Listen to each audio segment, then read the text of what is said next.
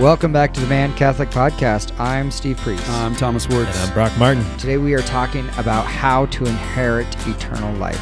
This time.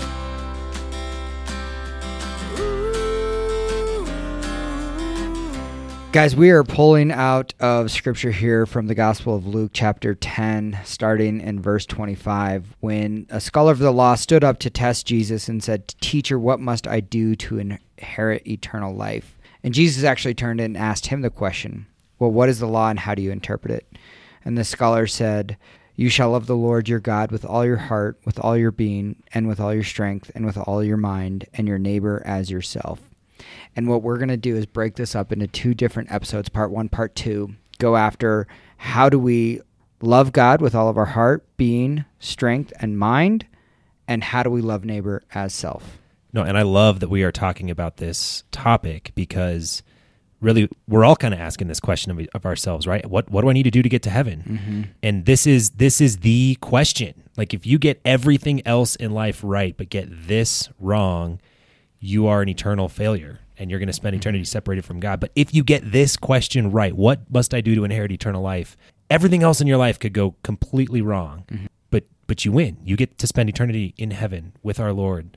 So I think this is a perfect question for us. It also appears in Matthew 22, verses 34 and following, where it's a lawyer asks the question to Jesus, what is the great commandment in the law? Which is the great commandment in the law? So kind of a different take on that too. Same answer from Jesus. And it's funny, there was a great legendary Jesuit priest that used to work here at the seminary. He's now with the Lord.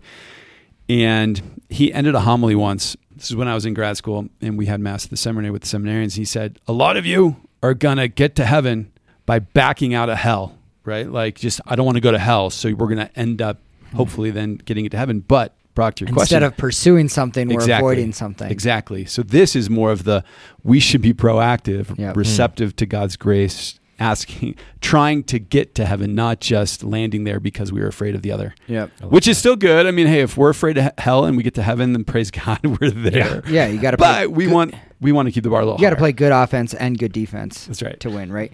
So there's a couple things in here that I kind of want to break down with you guys. So one, there's the different ways that we can love the Lord your God with heart, being, strength, and mind. But there's also a key word in here that I think is critical, and that's the word all. And he uses it every single time. And again, I'm looking at Luke 10, starting verse 25, that you shall love the Lord your God with all of your heart, all of your being, all of your strength, and all of your mind. And that's very intentional. And kind of intimidating. I mean, when I read these words, the first thing I do is sit back and say, okay, am I loving the Lord with my strength, with my mind, with my being, and with my heart? That's the first question. And the second question is, am I using all of those parts? Great question. No, I say it's intimidating because it is intimidating. I mean, I look at myself in the mirror and yeah, I do try. I'm trying to be a saint. I'm trying to be the man that God is calling me to be. But if I'm being honest with myself, give me a break. There are huge portions of my heart, with my being, with my strength, with my mind that I am not loving the Lord with. And it's intimidating because it's hard. There's a lot there. I mean, the answer is no. So I'm not doing it. I'm not consistently loving the Lord my God with all four of those areas, and I'm certainly not loving him in all of those areas.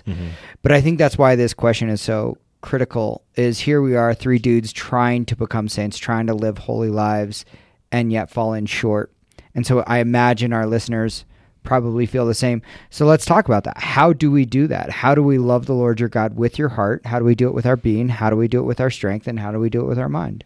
Yeah. Let's just take one at a time. And then how do we then use all of those areas to do that? So let's just start with our heart. How do we love the Lord your God with all of our heart? So I think this goes back to the 10 Commandments in Exodus 20. And the first three have to do directly with our relationship with God. And when you talk about all your heart, all your mind, all your strength, Jesus is kind of summarizing, I think, those particular pieces of the first three, 10 Commandments. And don't idol other gods. Keep holy the Sabbath. Don't take the Lord's name in vain. Right? What comes out of our mouth? What do we do with our time? And what do we do with kind of our heart and Our that worship, relationship with God. And I think that's, we could break that down. I don't know if you guys want to get into that, but I think that's one way just to remember the 10 Commandments. We talk about what does this actually mean? And he summarizes that in all of what we do, which I think is great because we could spend in a lot of time just talking about the Sabbath and what do we do on Sundays? What do we do with hopefully the language? We've kind of hit on that, so I don't know that we. Well, I think we're going going to get into that because I think that falls into being on maybe, the Sunday right? thing. On the Sunday thing. How do we be? Yeah. When I'm looking at heart, and so I'm just going through scripture right now, and the one that jumps out to me, and we've all heard it before. This is in Luke chapter 12, verse 34, where your treasure is. Yep. There your heart Yep. will be also. Mm-hmm. And what a immediate and quick and easy examination of heart. Yep. Where and how are we spending our money? Amazon owns my heart, basically, right? Seriously. That's a great point, Thomas, is we could look at two different things. One, are we actually giving to charity? Are we tithing? Yeah. Are we almsgiving? Are we giving more than just a tithe?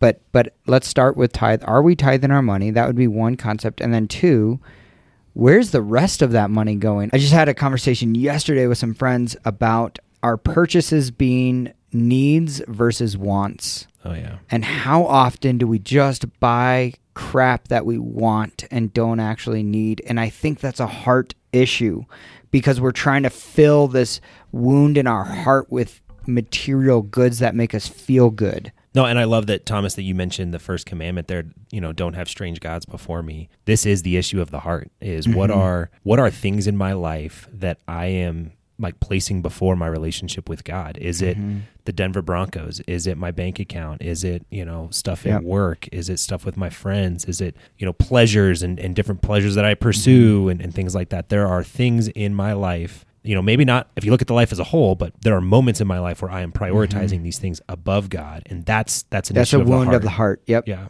Totally agree. But all of those come into being as well because you act on those things.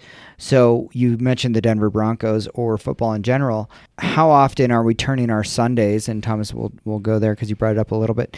How often are we turning our Sundays to revolve around a sporting event or an activity as opposed to or fantasy football, fantasy football, worship or time with family, an opportunity to rejuvenate before the week ahead?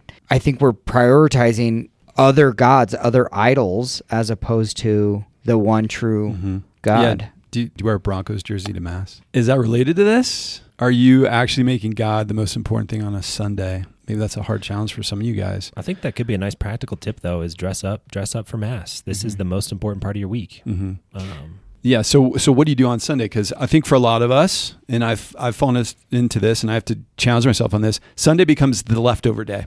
Oh, I didn't get to do that. I'll do it on Sunday. I didn't do that. I'll do it on Sunday. Rather than have I given my all of myself on the Sabbath, on the Sunday to the Lord, and that can mean different things, but typically it's to worship and to recreate, to spend time with family, right? Now, Not the to three mow of the us lawn. might be a little bit different in how we spend our Sundays, right? Sure. I watch the Denver Broncos. Brock, do you watch football, would you say, each Sunday? 85%. Okay, and I would say we watch probably more than that, 90%, unless they're for some reason. All the games or just the Broncos games? Just the Broncos games.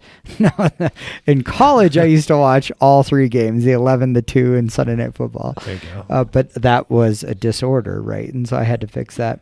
Oh. But Thomas, you don't watch football anymore, really, right? And so No. we spend our Sundays differently, but I don't think either one of them are off. So what I am not saying is you cannot watch football on a Sunday. Neither am That's I. not what I'm saying.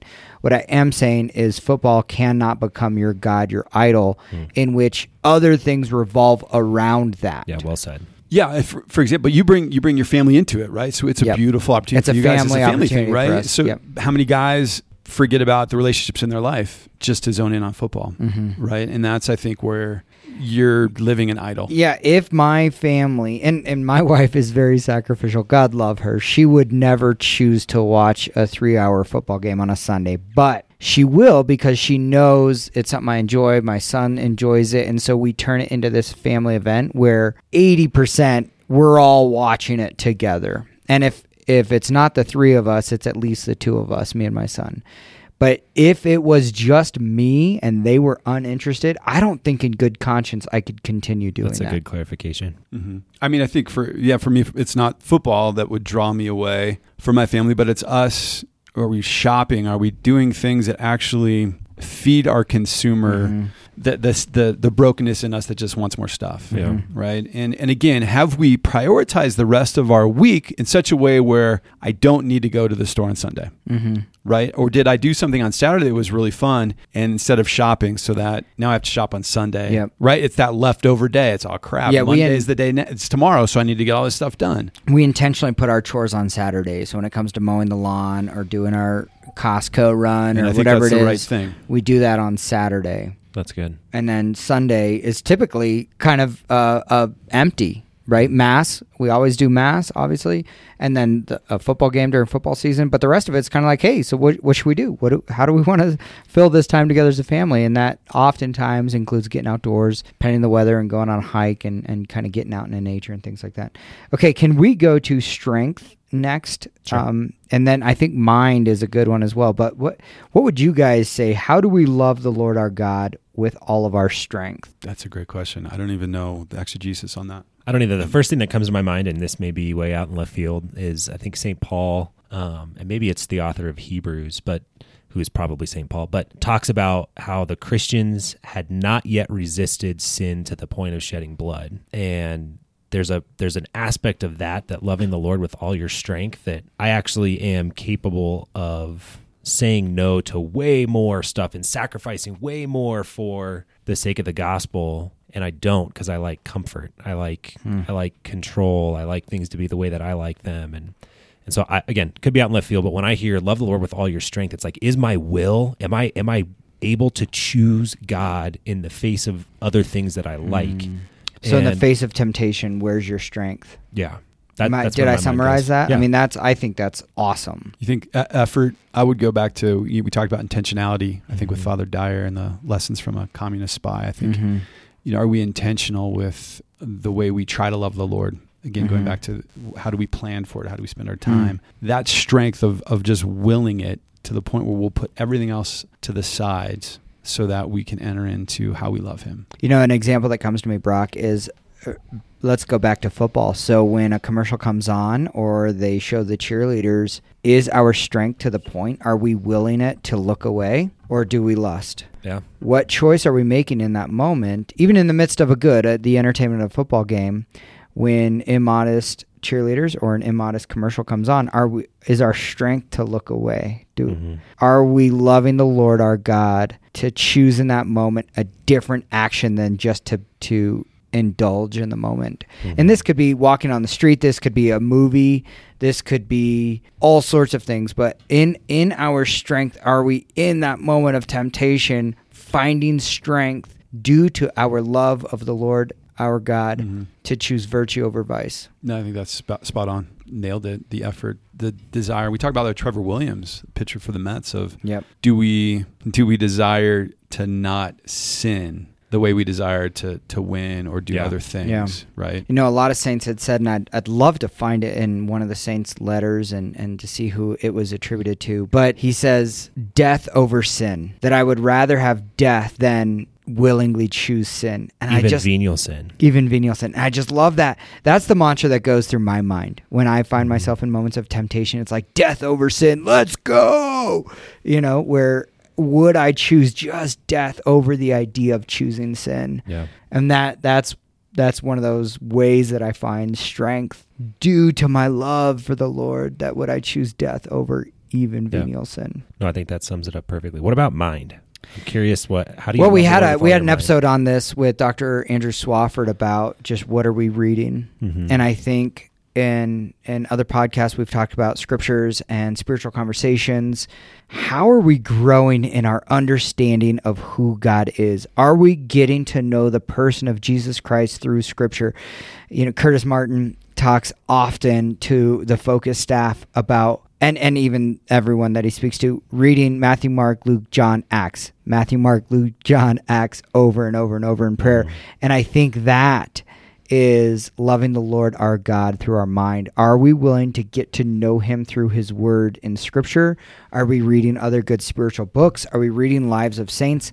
How are we getting to know him? How are we falling deeper in love with him through our education of him, through our education of the church, her teachings, the lives of the saints, like I mentioned, through our mind? That's where I go. Yeah. And I think that you go back to what we do on a Sunday. You mentioned like going for walks. The concept of wonder. Do we allow our mind to wonder and to just live in awe of what God has done in our life, but also in creation? So when we go out, do we stop and look at the flower and have that childlike faith in that moment to wonder at the beauty of what God has done? I mean, beautiful churches. Do we stop and do we allow our mind to just be lifted up to the transcendent? Truth, beauty, goodness. Beauty is one of those, right? Yeah. Do we allow ourselves to recognize the beauty in what God has made in nature, but also what he's allowed man to make in maybe her churches or art?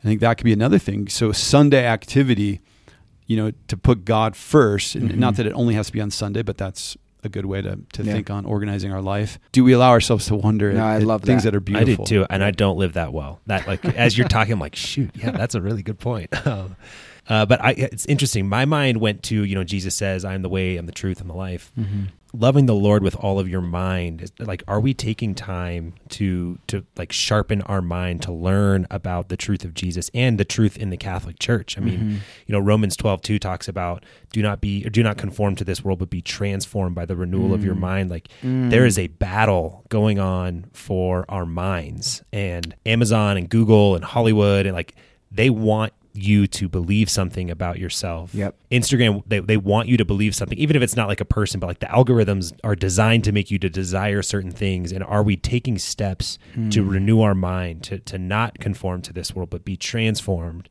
by like steeping our minds in the truth of who God is and who I am? And so that's where my mind went. But I really love That's a great point, Brock. I was reminded recently that if we are engaged in companies where they're not selling a product, we are the product. And is our mind open enough to realize that, to understand that we are being manipulated by companies out there, and they're grabbing a hold of parts of our mind that we might not even realize or accept, and we're giving away part of our mind to companies that are selling us the product, and we're okay with it, or we don't know it, we don't realize it. Instead of coming back and saying, hold on a second, what's going on here? Am I being transformed by the renewal of my mind? I think that is awesome point. Yeah, we did an episode earlier with Father Mike Schmitz talking about social media. Right. And I vividly remember him on the show saying that, seasons of his life where he's a little more tuned into Instagram, like he is able to recognize that he's less satisfied with his life. And I'm not on Instagram, but I mean, it makes a ton of sense that if you're constantly looking at people's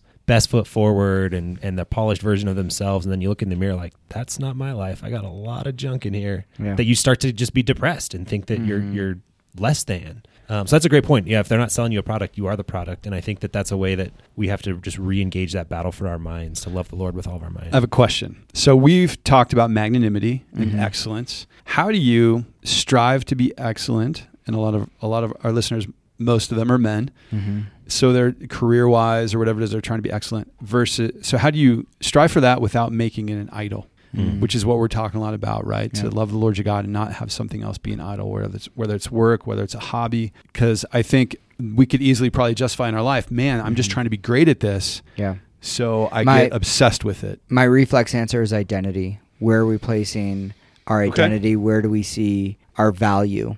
So I want to be excellent in my job. I totally do. I want to be excellent as a dad. I want to be excellent in a lot of things. Am I finding my value there? And in my life, I have done that. And we might share some of our stories with you guys in the future, and I'm happy to open up that part of my life and reveal how I did put my identity in the things of the world and not in Jesus. So we can pursue excellence, but still find our identity in the Lord. Yeah, I think that's a great answer. I actually think this topic is probably worthy of an entire podcast. I agree. Because this is a question a lot of guys now in the parishes here in Denver are starting to ask me, like, hey, I'm supposed to be excellent, but then when I actually start kicking tail and I am excellent, it becomes an idol.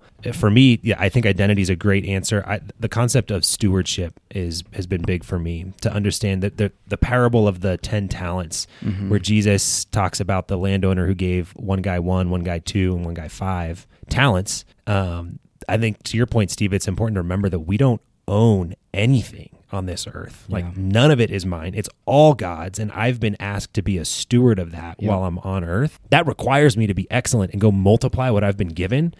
And that's the motivating factor. But it's so easy, so tempting to start thinking, look how awesome I am. Look what's mine. Look what belongs to me. And that, if you get your identity wrong and you start thinking that way, that's where it becomes a vice. I love it. I would maybe add the intentionality piece to it, because it's recognizing, for me, okay, I want to be excellent in my job, but my first priority is my vocation. And so how am I creating a life in the home obviously with my wife, but how am I creating with her that life so my children are flourishing, which means I have to be present, at least at certain moments, right? And so how am I on Sundays or in the evenings being present and creating opportunity there, and sacrificing, well, if I need to get something done, then I have to wait till they're in bed, or you know what I mean? Like finding the prioritization in my life so that I can still enter into that. Doesn't mean there's different seasons of really busy, or I was just gone for a really long time, or this because of this exceptional experience or opportunity. But then how am I entering in when I'm home and taking advantage of that and making sure that God is the center of my life, then my family, and then I strive, because that's part of being excellent too. It's as the father, which is more important than I think my job, which you want to be excellent in that too, but there is a certain level. One's more important than the other. First fruits, yeah. What a great topic. Again, we are looking at Scripture, Luke 10, where the scholar says, "Teacher, what must I do to inherit eternal life?" And this is just part 1 of 2. Part 1, again, to love the Lord your God with all your heart, with all your being, with all your strength, with all your mind. And we tackled that a little bit today. We're going to jump into how do we love our neighbor as yourself in part 2 of inheriting eternal life. That's it for today on the Man Catholic Podcast. Be sure to give us a subscribe on wherever you listen to podcasts. Please share this with your brothers, with your friends, that we can continue to reach more men out there with some good thoughts on how we can become great Catholic men. That's it. God bless.